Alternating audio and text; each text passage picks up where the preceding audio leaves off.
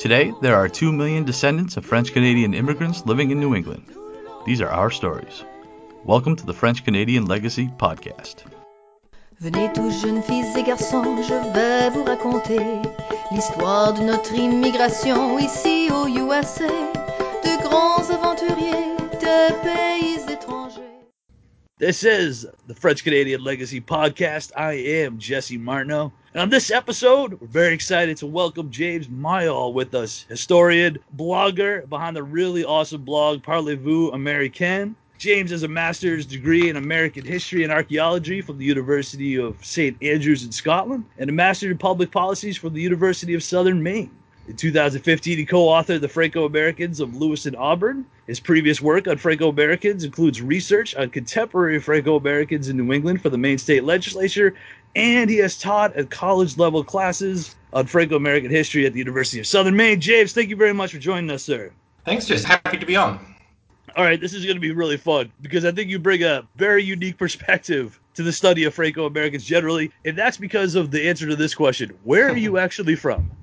So, I am not from New England originally. I am from Old England. I grew up just outside of London, but I've been living in Maine for about 10 years now. And my wife and I met over in the UK, and I never expected really to be living in Maine or to sort of be acquainted with Franco-American history, but here I am. Yeah, no, so how did that happen that you went from London? Is it because of your wife? Is that how you ended up hanging out in Maine? Yeah, I mean, we met when we were in college over in Scotland, and actually we had both she had planned to sort of make her home in the UK and was sort of looking forward to like meeting someone over there and settling down, and then sort of life got in the way and had other plans. We just ended up, she still has family back here, and we ended up moving back to Maine, and now we have 3 kids here, so... Very cool. Now, where did the interests in Franco-American history and culture come from? Yeah, I mean, I sort of actually, honestly kind of stumbled onto that a little bit by accident. When I first moved here, I was in the job market and I had some background in French language and in just sort of general history skills.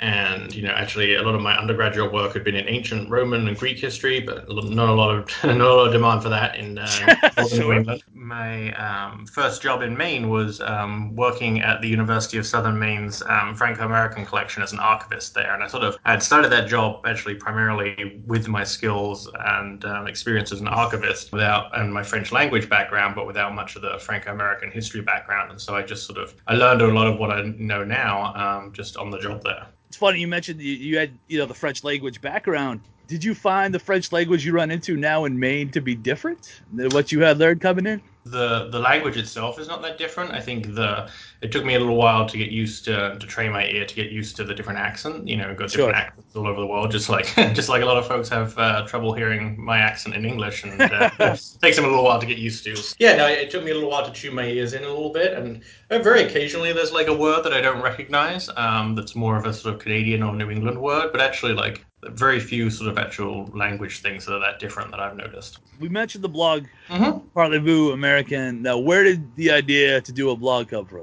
I ended up starting the blog sort of after I had moved on from, so as I said, I sort of worked at the Franco-American collection in Lewiston, Maine for about 4 years, from 2010 through 2014. And then I moved on to doing some other projects and working at some other historical societies, that sort of thing. But the blog was kind of my way to, especially in my current job, which isn't history focused, was kind of a way to sort of still do some history research, enjoy that kind of stuff. I found I was doing it anyway. And so that was just kind of a way to sort of get some of that out there and encourage me to write up what I was reading about and poking about in. So. All right, cool. How long have you been doing this blog for then? Let's see. I think I started it in early 2016. So I guess coming up on 3 years now. So. Awesome. Now, where do you get the ideas? You post pretty regularly on this blog. Where do you get the idea when you come up with these articles?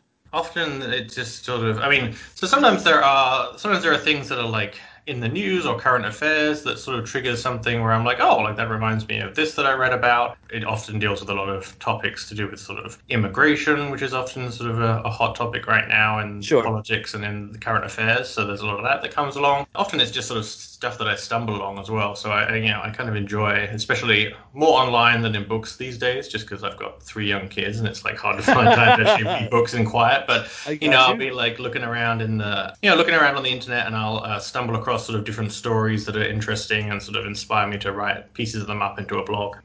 do you post on a regular schedule, or is it kind of like whenever you're done, here comes a new Um, post?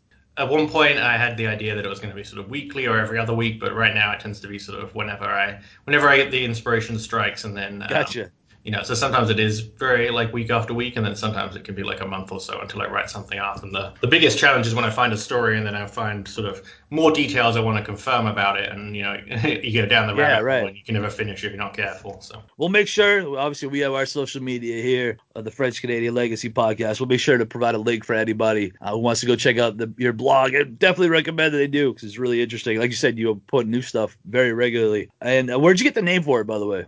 it's a bit of a kind of ironic nod to this. I'd read a story that this was, I think, was someone's account from like actually relatively recently back in the 1960s, and they talked about how as a Franco-American growing up, they had somebody, they remember as a kid, they were speaking French somewhere in Maine, and someone was yelling at them that they should be speaking American instead, which is, and that obviously doesn't make a lot of sense, That's for a awesome. few reasons. So I sort of took that as a sort of tongue-in-cheek idea of, if you really want to speak American, it's about speaking the language of all this different history.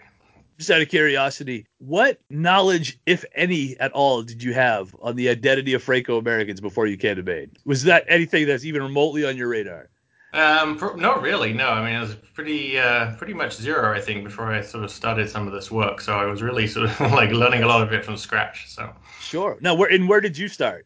Because I'm mentioning this because there's a lot descendants of Franco-Americans, French Canadians, who themselves are finally getting into their history for the very first time. We're seeing kind of a resurgence here in Manchester, which I think is super exciting. So I'm curious as to kind of where you went from square one, that we might pass along some of this information. a lot of folks I know sort of get into it through a family angle because they've got sort of fun family connections. So folks who are doing like their family tree and that sort of Sure. thing. My wife actually does have a little French Canadian on her side, but that actually wasn't my starting point. For me, it was more sort of it was sort of through my job at this archive, and so some of it was sort of just like picking up different pieces here and there and sort of piecing them together as I was processing some of the archive material. But really it sort of built up in this like the history of Lewiston, which was where the archive was. And so it was kind of like researching the local history of the town, and Lewiston is a kind of town, and I suspect somewhere like Manchester is pretty similar, where it's hard to tell a history of the city without sort of encountering Franco-Americans and all these different aspects of Franco-American life and culture. You talked about Lewiston. One of your projects that you're working on now is the Follow 1894 Day by Day. What is this about? Because I think this is really interesting. Yeah, so this actually builds on an idea that I had come up with when I was for a time director of the Freeport Historical Society in Maine, and I had done something similar with a diary that we had there. But this is a Twitter account, and it's taking a more or less every day, although again, there are some days where it just feasibly doesn't end up being possible, but nearly every day I post a story from 1894 from the French language newspaper in Lewiston, Le Messager. And so I spend time going through the microfilm of that and picking out sort of the little local stories that appeared in their pages, and sort of try and post a story from basically the same day 125 years ago. And it's kind of fun because one of the things that struck me for the inspiration for this, as I said, I'd done another project which sort of used somebody's diary from 1924, I think. The diary was great for Twitter because it had sort of lots of one-line entries. But I noticed as I was going through some of these newspapers from this period, they actually have a very similar sort of format, especially the local news section in these. They often have sort of like 2 or 3 sentence little blurbs that appear in there in the local news section. And they really vary all the way from sort of like, Mr. Gagnon has just returned from visiting his sister to, there was a murder last night and the police are looking for the suspect, So it's everything from like the trivial to the pretty intense. So it's kind of fun. It gives this sort of a different, a picture of what life was like in the community. And I think one of the fun things about a paper like Le Messager, because it's a French language paper, is it picks up a lot of the news from this local community that doesn't get reported in sort of the English language press at the time. Were there many towns in Maine that had French Canadian populations significant enough to have a French newspaper, like a daily French newspaper? Not a huge number. Le Messager was definitely the biggest in Maine and the longest lasting. It ran from like the mid 1880s through to about 1964, something like that, I think. And it was like a bi-weekly paper, so it wasn't a daily paper. There was a couple of other weekly papers, one in one in Sanford and one in Biddeford, and they were both called La Justice. And then I think those three may have been the only three in Maine. There may have been, there were a couple of like shorter-lived papers that sort of, you see that a lot in this period. Like, they'll run for like a year or a couple of months, and they just won't have enough of a market, and they have to fold. But yeah, there weren't a huge number of communities that could support this paper. It's kind of remarkable that Le Messager carried on as long as it did in some ways.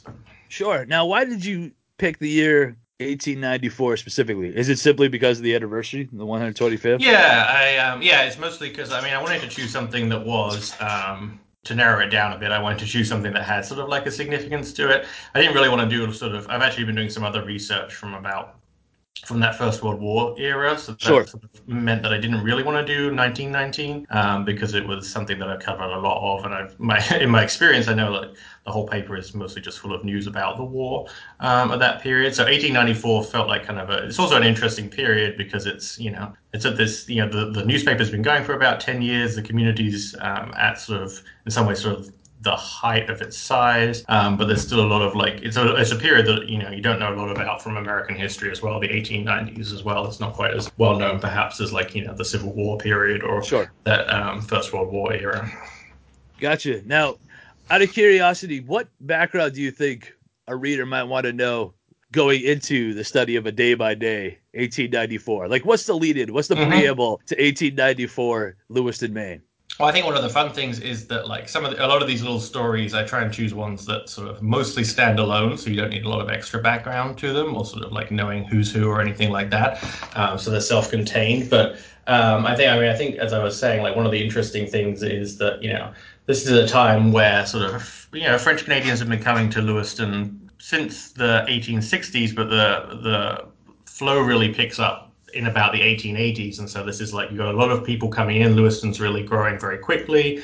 The population doubles every 10 years or so. The French Canadians by this point probably make up about between a third and 45% of the town's population, something like that. It eventually reaches about half the city's population around 1900, 1910. So it's well on the way to these Franco-Americans becoming a huge part of the city's population. But yeah, at the same time, there's still a lot of growing pains in the city, and a lot of the stuff in the newspaper is sort of very concerned with politics because they're trying to get the French Canadians to get their citizenship and to vote, take part in municipal elections, and there's this Lewiston, like a lot of Maine actually at the time, is going from being a very Maine was like this for a much longer period than cities like Lewiston, but was very strongly Republican. And a lot of the immigrant community, like the Irish and the French Canadians and the Italians, became strongly Democratic voters. And you see this big shift in sort of party politics as well. And so you sort of see a changing of kind of the old guard in for some new sets of politicians and new policies and things. So it's a point at which the city's kind of in this fairly sort of sometimes tumultuous period of change. You mentioned that there was efforts, deliberate efforts, to get French Canadians registered to vote. Mm-hmm. How successful were these efforts, and what challenges did those try to get the vote out face? Yeah, it appears to have been pretty successful. Of course, this is a period where only men can vote, so it's sort of restricted to that part of the population. But yeah, one of the founding, pretty early on, one of the founding missions of Le Messager is to sort of tell people about their right to vote, to inform them as voters, and to sort of get them to come out. So they do a couple of things. They sort of offer kind of citizenship classes and English language classes, and they also help to they offer clinics to help people fill out their citizenship papers and that sort of thing.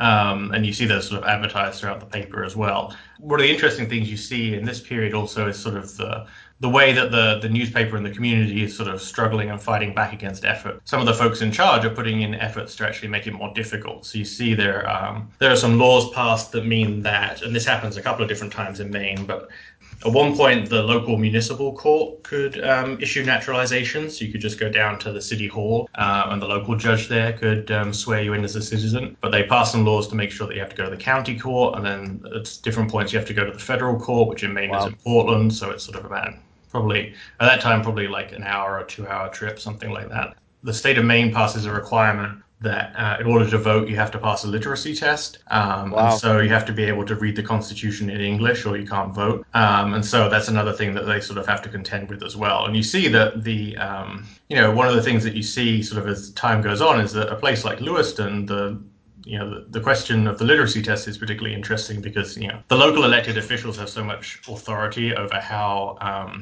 a lot of these laws are enforced. So eventually, in a place like Lewiston, where you have more French Canadians in positions of power, and from about 1910 onwards, nearly every mayor of Lewiston is French Canadian, right through until the 1990s. Like in those places, the laws aren't so strictly enforced, and it's a lot easier for French speakers to register to vote and that sort of thing. But if you look at some of the smaller communities in Maine, where a lot of the sort of old blood Yankee folks are still in charge, in many cases they sort of really enforce these laws strictly and make it harder for these folks to participate. You mentioned that went through about 1990s that we had a lot of French Canadian descendants kind of running the show in Lewiston. What does Lewiston look like now? Lewiston is actually an interesting city. I think there's still there's a lot of it still has a very large Franco-American population. I think it's experiencing a bit of a renaissance in sort of folks rediscovering some of that interest. I think you see this a lot all over New England, that you have sort of a generation, probably starting with kind of like the baby boomer and Gen X generations, where sort of like that French Canadian history was something that people weren't as proud of, or they learned from their parents that it wasn't something that they should play up, that they should try not to emphasize the fact that they were French Canadian, because that was something that might be looked down on. But I think now you're seeing folks of both those folks sort of like rediscovering that history, and then folks of a younger generation sort of being pretty interested in that, and a resurgence in this interest in sort of different identities and different ethnic history. So I think we're seeing a little more of that in places like Lewiston. The other thing that's kind of interesting about a place about Lewiston in particular, become home to a relatively small, compared to the French Canadian population, but a sort of small and growing population of primarily refugees and asylum seekers from Africa. Right. So some folks from Somalia, but also some folks from French-speaking parts of Africa, from Burundi and Rwanda, some places like that. Benin as well. There's actually been some interesting sort of examples of sort of some of the French Canadian descendants and some of these new African Francophones sort of making connections over this French language and this sort of shared immigration history as well, which is kind of fun. We're a refugee settlement city here in Manchester as well, so we are seeing some of the same kind of thing. It's cool to hear that's also going on in Lewiston. That's awesome. One thing I did want to bring up, because you had mentioned that, in studying Lewiston, you can't tell the story of Lewiston without talking about the history of French Canadians. And I'm finding you can't tell the history of French Canadians without talking about the church, because that was a major, major impact, the immigrants, especially when they came in. Was there one central parish in Lewiston, or were there many French churches? Because it seemingly that at least my experience I've come across so far is the church controlled a whole lot of things. Obviously, they had the whole spiritual life, but a lot of your social life revolved around the church. Many efforts were controlled by your local parish priest. So I'm kind of curious how it happened up in Lewiston. Yeah, a lot of that social life and is really intertwined with church life. I think so in the project that I'm doing with Le Messager, the tagline on the newspaper reads Religion et nationalité. So it's, religion and nationality are like the two things that it's sort of promoting.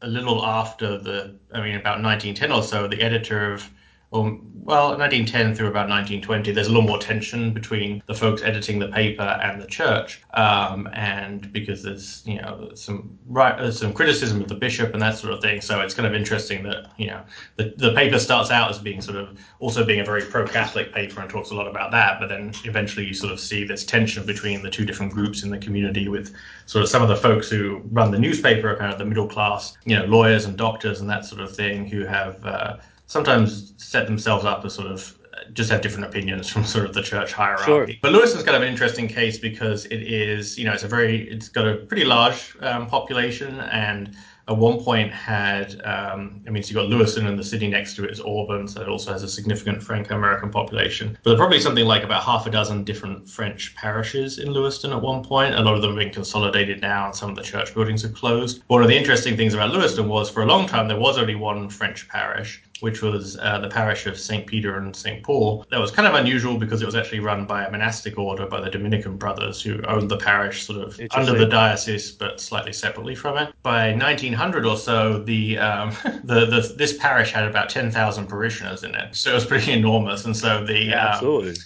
So now Lewiston is home to that St. Peter and Paul. The old church that was built in the 1870s was taken down in about 1910, and then they eventually replaced it with this large church that's now a basilica. And it's pretty cool if you get a chance to take a look at the pictures of it. It's got some stunning architecture, this basilica. But there was a lot of contention about building it, and so there was, it took them a long time to raise the money through the Depression and that sort of thing. But part of the problem was that the building fund kept getting divided up, and this was a sore point in the community because the Bishop of Maine kept dividing the parish up. So it was originally this parish of 10,000, and it kept new territories kept getting split off, and they were essentially still Franco-American parishes, but it diluted the power of the single parish. And you see some places where, some of the commentary about this, they say, well, the Diocese of Reno in Nevada has 10,000 people as well. And, maybe there could be like a new diocese in Lewiston, and, maybe we should have a bishop here instead of in Portland. And so, there's a lot of, clearly that probably did not make the bishop in Portland particularly happy. So there's kind of some rivalry and tension that sort of comes out there as well. But I think that sort of just in general, that question of sort of the connection to the church is a really interesting one. I mean, it is like you see this in Quebec, obviously, and in the history of Quebec, that the church plays such a big role in sort of everyday life there. And I think it's true for a lot of French Canadian immigrants to Maine as well. But I think, when you talk to people today, there's often kind of like a more complex and complicated sort of like history there. And so, individuals all have different relationships to the church, obviously. But it is interesting to see sort of just how tied up they are originally and how that's kind of changed today. Sure. And I'm assuming that a lot of these parishes had schools attached? Yeah. So, there were a whole number of different schools in Lewiston. They built you see this in most communities actually in Maine, that a lot of the time the Franco-Americans have there are some schools that are established that are maybe just sort of slightly informal schools. Sometimes they're even like housed within the mill buildings, the textile mills. The company will like sponsor a school there for the kids. But what you see in Lewiston is especially when the Dominicans take over the parish, they establish a whole series of different schools. So they have a whole bunch of elementary schools attached to the different parishes, but there's also a high school there. And you even see places, so in Biddeford, they even established a college, St. Joseph's College, which is now part of the University of New England. There's a whole series of sort of education is a big piece of that as well. And it's partly, it's that combination of both keeping alive the language and also keeping alive the faith. And those things are sort of seen as being pretty integral, I think, for a long time. Oh, absolutely. And I'm curious because I know my folks, when they went to school here in Manchester, went to school half the day in English, half the day in French. How long did that kind of thing last in Lewiston before that started being phased out? That's a good question. I think I hear people saying, that you sort of have that mixture of French and English right through maybe until like the 1940s, 1950s. I know I've heard some folks say that the elementary level education especially had a lot of French in it because a lot of kids would go there sort of with French as their first language still. Sure. Even in like the late 40s, early 50s. One of the things you saw here in Maine, and I'm not sure if it was the case in New Hampshire as well, but it wouldn't surprise me that a lot of states around the World War I era, about 1920 or so, passed these laws to make speaking foreign languages in public school prohibited. Right. Yeah. So you see that in Maine in 1919, they say that you have to speak English unless it's in a foreign language setting. So at least in public schools in Maine, a lot of kids would be punished for speaking French, like in the classroom or in the playground. And so the parish schools are kind of a way that they get around that because they don't have to follow those same rules as the public schools did. But it shows you this real divide again in the community between those places like Lewiston, when there are a whole bunch of parish schools that kids can attend basically for free or very little cost because the church is subsidizing them. But then you've also got folks who grow up in communities without a parish school, and they're sort of like forced to assimilate much more quickly. Okay, I'm going to switch gears a little bit. I recently was tuned in to a documentary thanks to Patrick Lacroix when he was on our show. He told us about this documentary that we had to check out called The Home Road, which I did, and I saw you all over this documentary. Now, how did you get involved in this project? So I think I think I first got involved with that just with the filmmaker had approached me. It's a great story. at one of the gatherings that the University of Maine hosts, called, and I think they call them rassemblements, or sort of get-togethers of, they have sort of writers and artists, and we all sort of share some of the different projects that we're working on.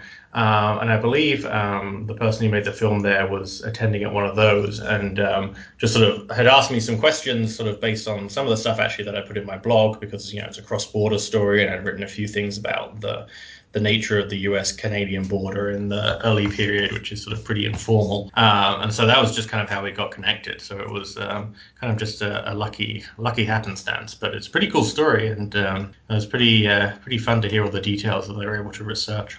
Yeah, no, were you familiar with the story at all? I did not. No, I didn't know anything about it until sort of she had laid it out to me, and then started asking me all these different questions about sort of the greater historical context. So Sure. So you got to fill in everybody about the eastern townships of Quebec. Right. All right, cool. Now, an article that you wrote fairly recently got passed around our French Canadian descendant Facebook and social media circles, was about kind of almost the French Canadian legacy of Governor LePage up in Maine. I don't really want to get into his politics necessarily. I'm curious, first of all, why did it take so long to get a French Canadian governor of Maine, considering the population? I mean, that's a good question. I mean, I think there are sort of like a couple of things that I've heard. I mean, one is sort of just the general kind of stuff that we've alluded to. You know, the fact that we know that a lot of folks are there's a lot of discrimination against French Canadians in Maine, and sort of a lot of attempts to make it harder for French Canadian immigrants to vote, let alone, you know, run for office. And so, you know, it's kind of the way that you see a lot of you know, ethnic minority communities are sort of kept out of power for a long time. So there's part of that where there's sort of just simple discrimination. I mean, I think something else that people have pointed to that sort of rings true for me as well is just there's also not necessarily a whole amount of like unified identity between different French Canadian communities in Maine, and that's sort of traditionally been kind of a barrier to sort of bigger action sometimes. So I think you have maybe like a little more of that now. I mean, Maine, and it's probably similar in New Hampshire, is still a place where people have very strong local identities about like Sure. which town they live in, you know, and everyone's the same. Absolutely. You know, the next town over is like your biggest rival, and, you know, the worst people ever, even though they live next door to you. But but I think that's also true for like the French Canadian communities here, right? So the Franco-Americans in Maine, you know, you see communities like, you know, Lewiston or Biddeford or Waterville all have, you know, they elect folks to city council, they even elect folks to the state legislature, but sort of, I think, trying to organize a statewide office effort, like running for governor or running for a congressperson, I think is like something that eluded them a little bit, partly because there wasn't so much you know, connection between those different communities and not so much coordination. So that probably is also part of the holding back, in addition to the fact that there's just sort of this general era of discrimination, sort of trying to get the buy-in from the general party, you know, the party machines to try and, you know, get the nomination for that. It proved to be difficult. So there were definitely some Franco-Americans who ran for different offices at different times, but Mike Michaud was the first sort of open Franco-American to be elected to Congress in the 1990s, and then Paul LePage in 2010 was the first to serve as governor. Now, and you mentioned that LePage was not shy about his French Canadian Franco-American background when he decided to run. Like, I mean, I guess maybe this is a local politics question, but is it good politics now to be Franco-American? Is that an issue that you think politicians in Maine are going to point to more often? Yeah, I mean, that's a really interesting question, because I think you see some political scientists in Maine sort of, and there's a couple in particular. Christian Potholm is one who teaches a class at Bowdoin College, who's written kind of extensively on some of this stuff, and I think has worked as a campaign consultant in the past. But talk about sort of Franco-Americans as being sort of a key swing group in Maine, and they sort of share a lot of things in common with some of the groups that, you know, people think of as being sort of like I think the term they even sometimes use for it is sort of ethnic Democrats, or groups or white ethnic populations. You know, groups like Italian Americans or Irish Americans that had a traditionally strong Democratic focus, but also a sort of like socially kind of conservative more than, you know, some other groups. And so anyway, so like there's at least one school of political thought which says that, you know, like these are a really key swing constituency, and like winning them over is sort of really critical. And definitely, I think in LePage's campaign, we saw this. I mean, I think you've seen this a little bit it. So I think Mike Michaud maybe did it a little bit, and then his successor, who was also a Franco-American for Congress, Bruce Poliquin, he also did a fair amount of campaigning where he would show up at Franco-American festivals and had some signs that in French and that sort of thing. So I think, I don't know whether it's something that is going to quite be as keen as what you see in national politics, where you talk about people sort of campaigning for the African American vote or the Latino vote. Right. It's still a little away from that, I think, but I think it's interesting that definitely folks are, where candidates have those connections, they're using them, and they're also like certainly not hiding them, which I think they would have done at one point in the past. So, I mean, people talk about Margaret Chase Smith, who was a famous senator from Maine, a congresswoman and then a senator, and that she has a Franco-American background, but as far as I can tell, like she never really spoke publicly about that. And so that's a really interesting sort of different case about how that wasn't something that she sort of played up as part of her background and seems to more or less have sort of kept under wraps. So it's very different now. At least reached the point where you don't have to keep a French Canadian background under wraps. Exactly. That sounds like a positive. All right, cool. Out of curiosity, as we're kind of winding down, what's next? We get a preview of coming attraction. What are you working on now? What's the next project?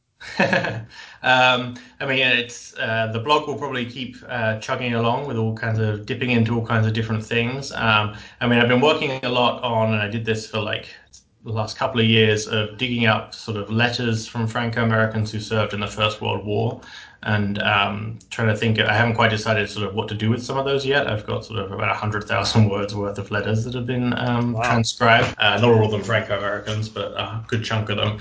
And so I may be working on some way to sort of make use of those. But those are kind of interesting because they show you a lot of the just a lot of these themes of sort of what it means to what your kind of identity is with it. And then also, of course, whether you're French Canadian or American or Franco-American, something in between. And then of course, a lot of these folks who are serving in the US Army are then serving in France. And so they get sort of this connection with their homeland or sort of ancestral homeland again, which is kind of interesting sometimes. So yeah, some interesting stuff in there, but I'm always researching more than I can actually do anything with. So.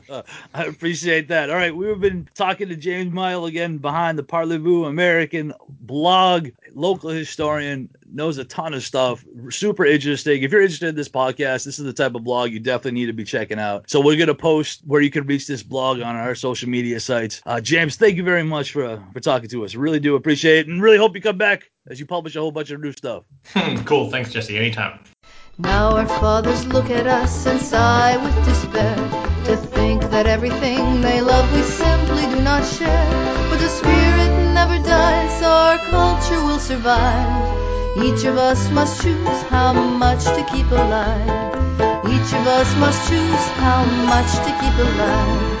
Special thanks to Josie Vachon for providing the music. You can find more about her at josievachon.com. This podcast was produced and edited by Mike Campbell. If you have any questions or comments, please email us at fclpodcast@gmail.com.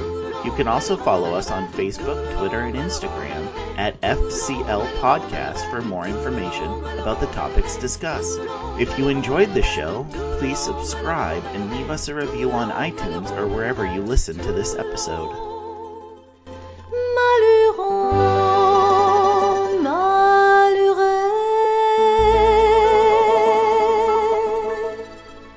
This program is recorded at the Concord TV Podcasting Studio. The views and opinions expressed during this podcast are not necessarily those of Concord TV. The producer is solely responsible for its content.